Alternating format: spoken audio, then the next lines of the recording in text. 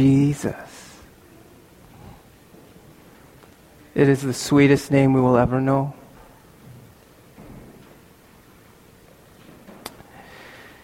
Jesus, in you, the thirst in our souls stop.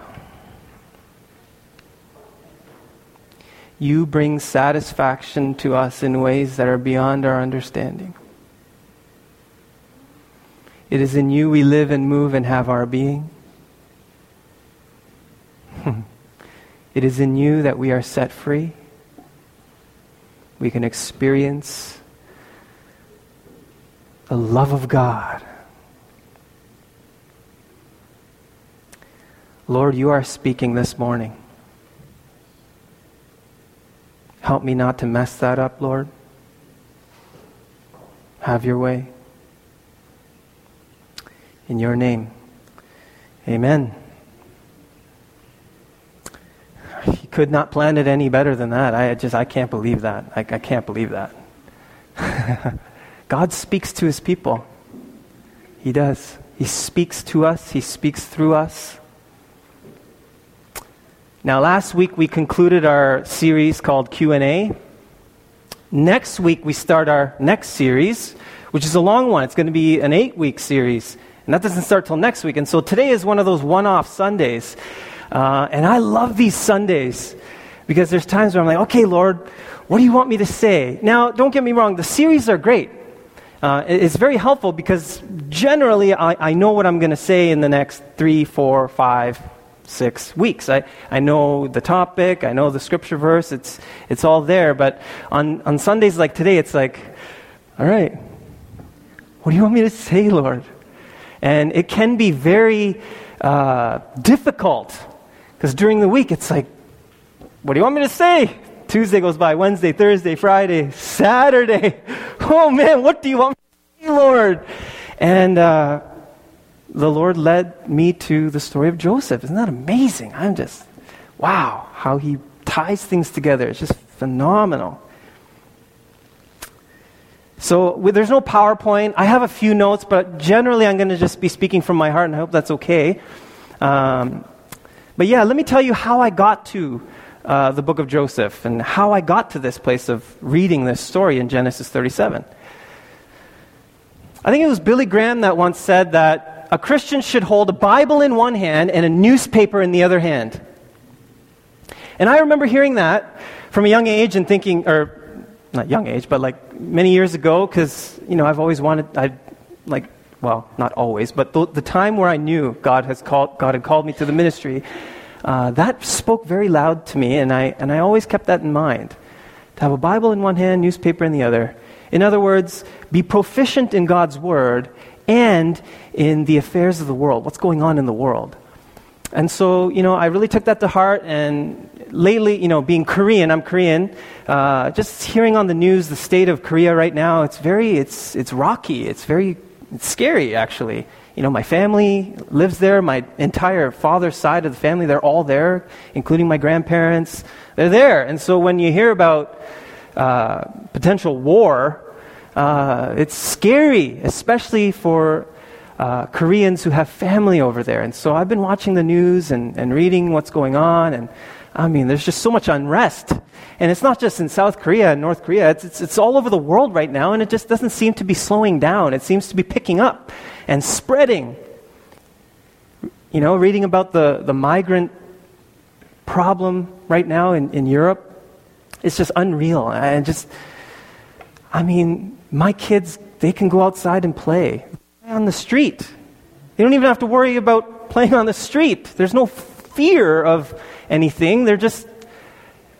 We have so much freedom here, and yet in the world there's just so much going on. And I was just thinking, man, Lord, there's got to be an answer. There's got to be an answer to this.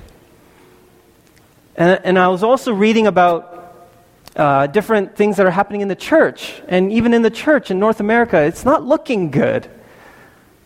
For many years now, we've known that the church is in decline. Churches are closing their doors daily, every week. And we hear about leaders who fall. And with the latest thing that happened, those of you who've heard of this website called Ashley Madison, it's kind of a strange website, a website that promotes adultery. And their phrase is like, life is short, have an affair. It's like, what? And yet, there were Christian pastors on that list that was leaked out to the public. And I remember thinking, man, what's going on? Now, saying that, I'm not placing a judgment on them. Please don't hear me making a judgment on them. I've got issues, too. I struggle with sin just as much as anyone else. James Park struggles with anger. I struggle with sin. And I understand that these pastors who were caught in this lifestyle, they struggled with sin. And so I'm not judging them. I'm just saying that it's just a sad state we're in. And it was in that moment I was like, God, you have to have an answer. There's got to be something. And he led me to the story of Joseph. Now, there are a few ways you can approach the scriptures, right? Typically, when we read the scripture, we read it for information. We read it to try to dissect and discover what it's saying. And so we use the grammatical, historical, cultural context when we read the scriptures. Some of us, we dive in and, check out, well, what does that say in the Hebrew? What does it mean in Greek? What does it mean? What did it mean when Jesus said it? And we try to find meanings of the text that way. And that's great. And actually, it's very important that we read the scriptures that way. It helps us to interpret the scriptures better. Okay, so it's important. But there's another way that we approach the scriptures, and this is a way for centuries how people approach the scriptures. When people read, or for the most part, heard God's word, because for many centuries people heard the word of God being read, people read and heard the word of God as God speaking directly to them through the text. Now, Dallas Willard, if you've ever heard of a man named Dallas Willard, he's the late Dallas Willard. He passed away a few years ago. He wrote a book called Hearing God, Developing a Conversational Relationship with God. Fantastic book. If you get a chance, Google Dallas Willard. He was probably one of the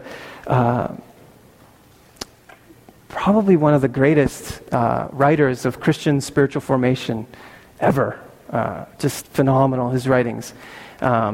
He wrote in this book that when you approach the scriptures, approach it in a way where God is speaking directly to you. And he used an ancient practice called Lectio Divina. And Lectio Divina is a practice that was around the church for many years. And basically, it's approaching the scriptures with 4 steps. Okay, the first step is to read it. And so, for instance, the phrase, be still and know that I am God. Right? So you look at the text, you read it. Be still and know that I am God. The second step is to meditate on it. Now, to meditate on the text, it's not to try to discover, well, what does that mean in Hebrew? Or, trying to discover the meaning, but rather just letting it sit in your mind. And it's like you're munching on it, right? Because the Word of God is like the bread of life. You're just letting it kind of soak in. Be still and know that I am God. And then you emphasize different parts. Be still. Be still and know that I am God. Be still and know that I am God. And so you just meditate on the passage. And the third step is to pray. Either pray the passage or pray about the passage. Lord, help me to be still and know that you are God. God, show me how to be still and know that you are God. And then the final step is to contemplate. And this is where you're with the text and you allow the Holy Spirit to speak to you out of the text. The Holy Spirit may tell you, don't worry about this certain circumstance in your life. I am with you. Be still and know that I am God over this situation in your life. Okay, and that's basically called Lectio Divina. Now, I was doing that with this story, though, not just one verse. It was an entire story in Genesis 37. It goes all the way to Genesis 50. And so I was reading this entire story of Joseph, and as I was reading it, I found that the overarching theme of this story is the favor of God. The favor of God. And I couldn't get away from that. I was like, wow, it's just talking about God's favor in someone's life.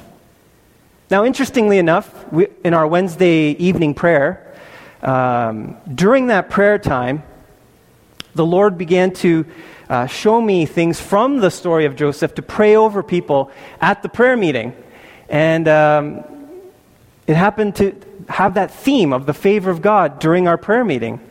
And I realized, okay, Lord, maybe you are wanting me to say something about this, but I need you to show me more.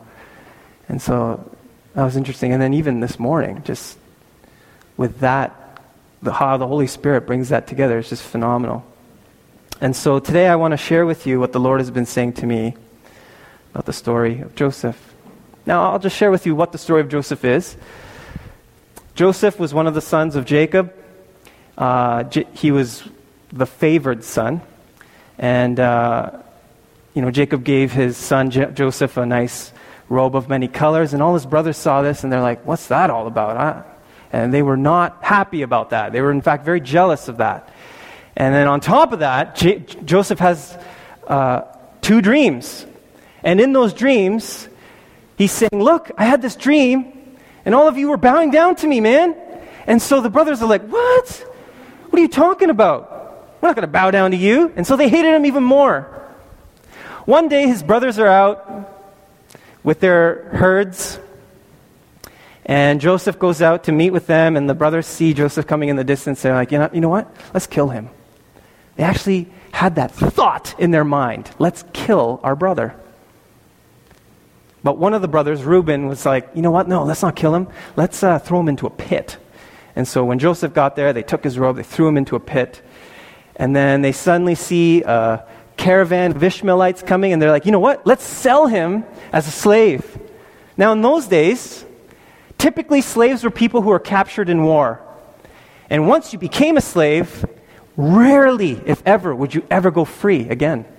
I mean, it was the worst thing that can happen to a human being. Pretty much, it was. And so here's Joseph. He gets sold to the Ishmaelites as a slave. He gets taken to Egypt. And in Egypt, he is bought by a man named Potiphar, one of the high-ranking officials in Egypt. Now, while he was at Potiphar's house, Potiphar noticed something about Joseph. Hey, whatever this guy does, it goes right. You know what? I'm going to put you in charge of all my stuff. And so Joseph is in charge of things, and he happened to also be handsome. And Potiphar's wife, well, she caught a glimpse of this guy and was like, whoa, I want some of Joseph, you know what I'm saying? And so she starts to try and seduce Joseph to being with her. And Joseph, this is phenomenal, he was like, no, I can't do this to God. His answer was, I can't do this to God. Now one day, Potiphar's wife was trying to seduce him again. She grabbed his cloak and he just ran. He fled. Really, right there is the answer to sexual temptation, folks. Flee. Run. And so Joseph did that. He ran. But Potiphar's wife takes the coat and tells Potiphar, hey, this servant of yours, she lied and said, he tried to rape me. And so Joseph gets thrown into prison, falsely accused. Man, what a rough go. First he was sold as a slave. Now he's stabbed in the back for a brutal crime that he didn't commit. Now he's in jail. Now when he's in jail, the jailers are like, hey, there's something about this guy. And so they put him in charge of all the prisoners. And 2 of those prisoners were people who were directly connected with Pharaoh, the leader of Egypt. A cupbearer and a baker. I don't know what they did, but man, they got landed in jail. Maybe they tried to poison Pharaoh. I don't know. Right? So they're in jail, and A lot of time goes by, and these people, the cupbearer and the baker, have dreams each, and they're disturbed by the dream. They come to Joseph, they tell Joseph about these dreams, and Joseph interprets the dreams. He's like, this is what it means. To the cupbearer, he said, listen, you're going to be restored in 3 days. You're going to be giving Pharaoh his cup of wine again. But to the baker, he said, dude, you're done. You're not going to live after 3 days. And that came to pass. And he said to the cupbearer, he's like, listen, when you get free, please tell Pharaoh about me. But the cupbearer forgot, and more time went by. A couple of years go by, and he's still in prison. Finally, Pharaoh has a dream, and it's very disturbing to him. And he needs to know this interpretation. And the cupbearer is like, oh, light bulb. Oh, yeah. There's this guy I met in jail. He remembered a dream I had. I could maybe ask him to interpret your dream, Pharaoh. He's like, yeah, go get him. And so then he brings Joseph to Pharaoh. Pharaoh tells him this dream. There were 7 cows that were big and healthy looking, and then all of a sudden 7 ugly, thin cows come out and they eat up the fat cows. What's that all about? And then there's these 7 grains of wheat, and they look healthy, and then 7 dry, yucky-looking ones, and the yucky-looking ones eat the good ones. What's that all about? And Joseph interprets the dream and says, look, you're going to go through 7 years of prosperity, but then right after that, you're going to go through 7 years of famine, and it's going to be brutal. I suggest you get ready for that famine. And Pharaoh says, you are wise. I will put you in charge of that. And suddenly Joseph gets shot-putted right to the second in command in the Egyptian empire. Just like that. From there, he was able, during the famine, feed his family. His brothers come back to buy the grain. They're reunited, and they're even brought to safety because of Joseph. As I was reading that story, I realized there was something about Joseph. It was God behind the scenes working for Joseph in ways that he could not have seen, in ways that he could not have predicted. There's no way. Yet God moved and worked in his life.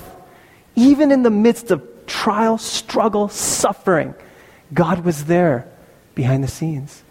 That is the favor of God.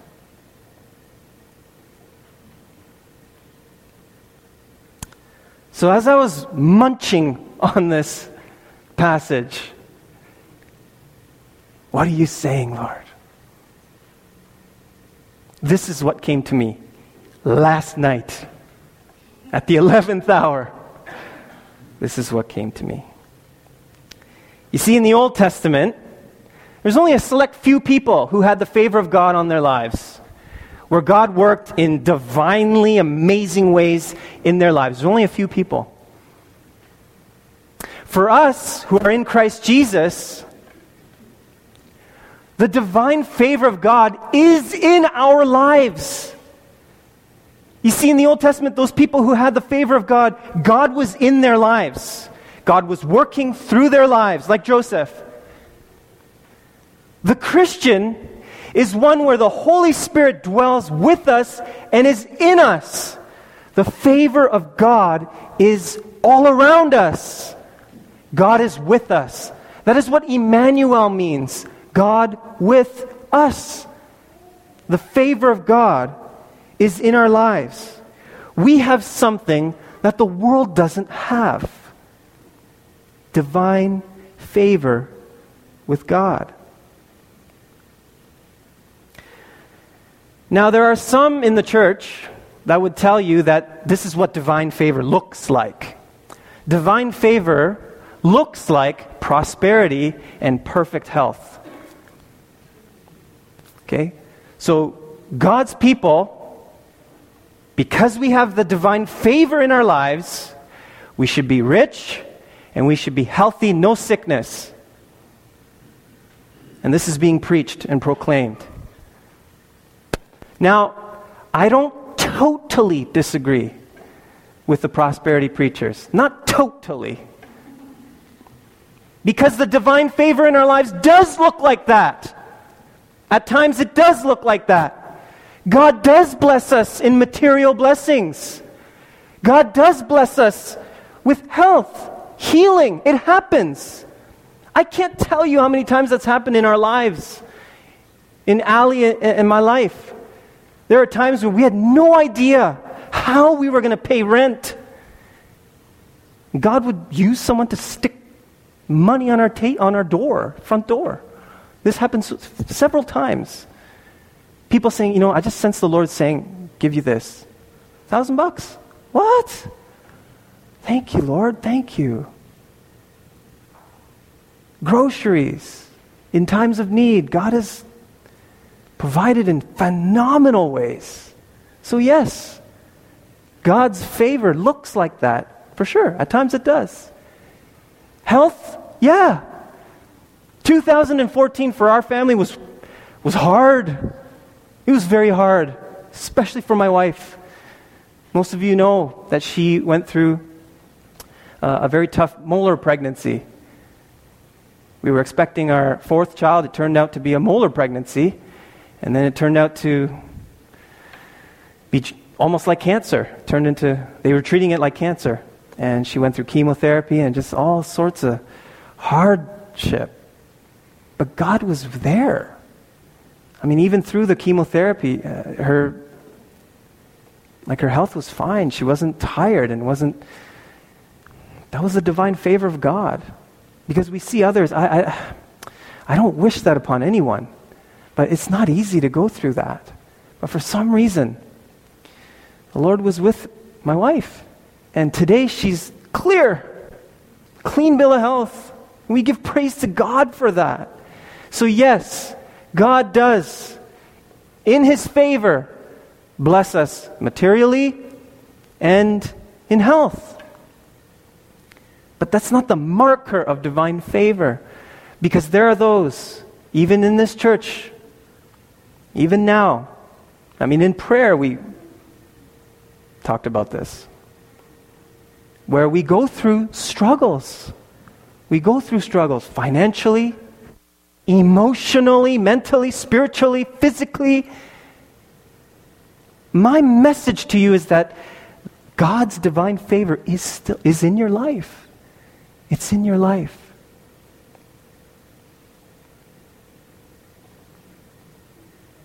God is working behind the scenes in ways that we don't see. And just like it happened to Joseph, there is going to come a time when all of that will come together and we'll begin to see the fruit of God's work in our lives. We will see it. We will see it. And so this is what I believe the Lord is saying to individuals and to the church as a whole. There might be some of us here this morning that have gone through some hardship, in particular, that involves another person that has wronged you. And there's constant source of hardship in your life. It might be a family member, it might be someone close, but it's just a struggle. And you've been struggling for a while. Joseph had this problem with his own family, with his own brothers who wanted him to die. They were going to kill him. Genesis 50:20. I want you to remember these words. This is Joseph talking to his brothers. What you meant for evil, God meant for good. Now, I'm going to take a step back for a second. A lot of people, when we read that text, we say, oh, you know what that means? What Satan meant for evil, God meant for good. And we say that, meaning well, but that's not what the text is saying.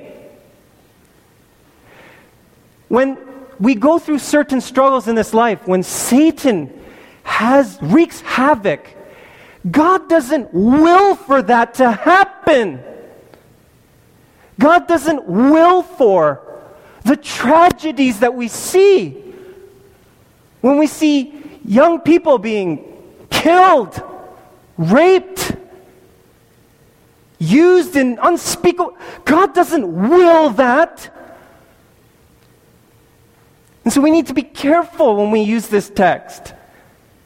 The context is Joseph's brothers, what they meant for evil, God meant for good.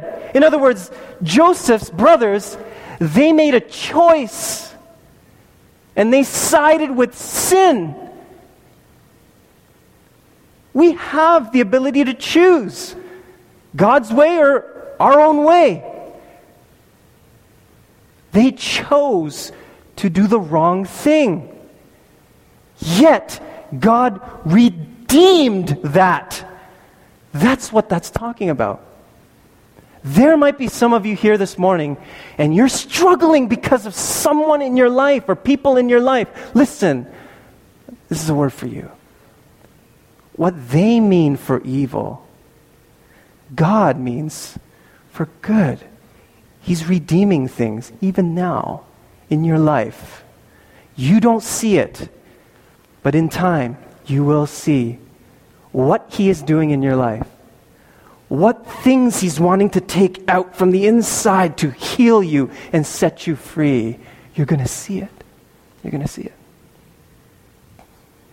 God came to set the captives free. Jesus came to set the captives free, to heal broken hearts. So I want to encourage you. Look to God. He is your strength. Don't let the enemy sap you of your strength. God is your strength.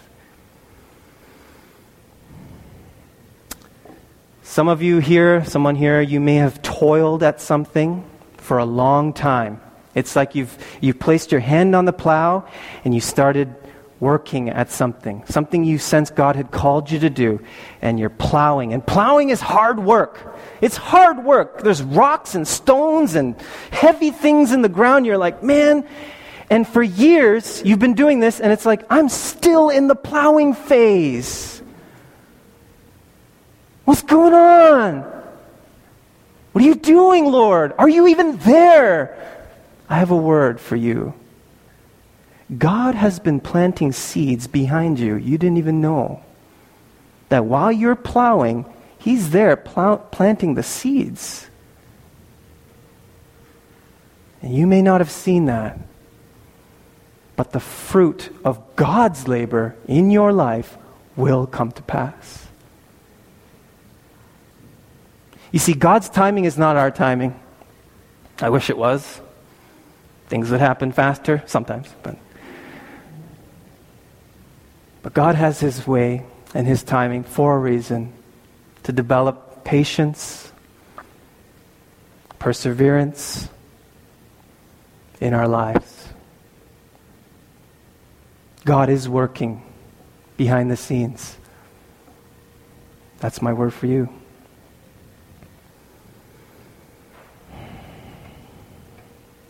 Someone here may be thinking, others keep getting promotions. There's all these people around me. They're getting promoted. They're being favored. They have all this in their life, and what about me? What about me? Again, you're thinking, man, people aren't noticing what I do. My word for you is this: God notices. God notices. He sees what you do. And in due time, the fruit will come. Again, it's His timing.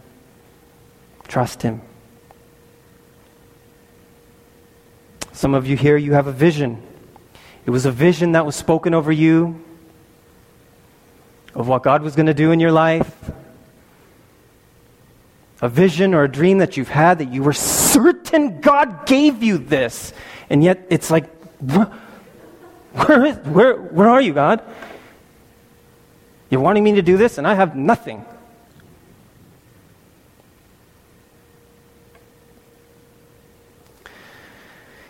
And at times you wonder, man, was that vision even from God?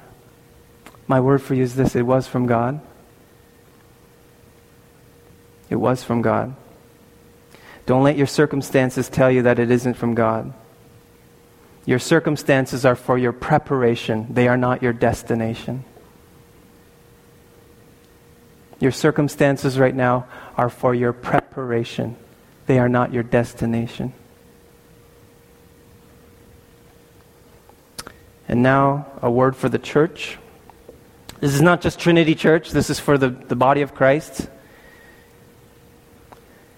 Again, like I mentioned earlier, that there are reports of the church in decline, and it's been going on for many years now. Again, churches have been closing their doors, and it's becoming increasingly difficult to reach this generation for Jesus. Jesus is a swear word. Jesus is a hate word. It's a hate crime to be Christian. It's a very difficult time for the church right now. My word for the church is this. Isaiah chapter 60 says this. Isaiah 60 says this: Arise, shine, for your light has come, and the glory of the Lord has risen upon you. For behold, darkness shall cover the earth, thick darkness the people.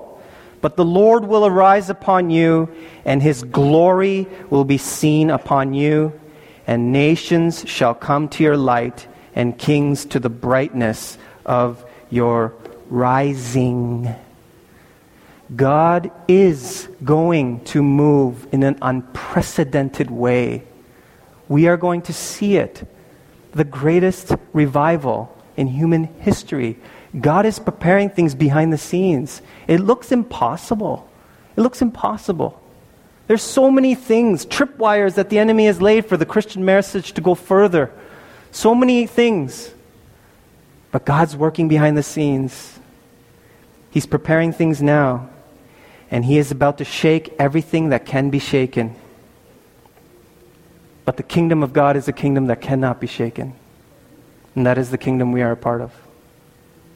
And so my word is a word of encouragement that God is about to release His Spirit for another great awakening. And though it may not look like it, the favor of God is on the church. And Jesus will be glorified. The book of Acts will come alive again.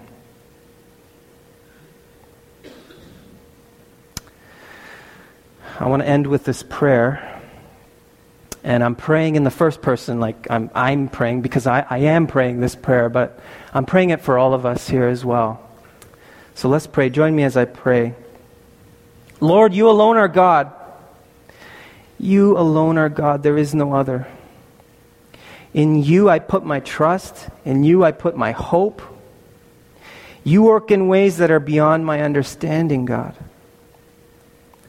Lord, in the midst of all that is going on in my life, the hardships that I face on a daily basis, the hurt that I hold on to, the fear that grips me in ways that prevents me from walking out my destiny, Lord, I trust You that You are God over all those areas in my life. No weapon formed against me shall prosper. Even though I walk through the valley of the shadow of death, I fear no evil, for You are with me. God, You are working behind the scenes. You are working in the depths of my heart, in those areas that have been hurt from past wounds. Even now, by Your Holy Spirit, You are healing those wounds. You are setting me free. Though the circumstances may not seem like it, You are preparing things for me so that I can be more than a conqueror in Christ Jesus. And Lord, the church is groaning together with all creation for Your coming. We eagerly wait and anticipate the move of Your Spirit to call Your people home, to set the captives free, to release the kingdom of God in greater measure. Though darkness covers the earth, thick darkness the people of the earth, Lord, Your glory will arise and be seen in the church. We are about to enter the greatest time in the history of Your church, the time when Your name will be praised and exalted as Lord from every tribe, tongue, and nation. You are coming soon, and we wait for You. We long for You. Maranatha, come, Lord Jesus, come. This is our prayer, Lord. This is my prayer. We trust you. We know you are working in ways that we can't see. We trust in your promises that the good work that you began in each and every one of us here this morning, the good work you began will be completed. You will complete it until the day of Christ. And you call us to set our hearts and our minds upon you, to not be swayed by the things of this earth, but to look to you, Jesus, the author and finisher of our faith, the one who brings peace in the storms of life. So Lord, we look to you now in the midst of what's going on and trust that you are working. We love you, Lord. You are King in this church, in our lives, in this world. And it is in your name we pray. And all God's people said, Amen. Amen. Sorry, I kept you so late.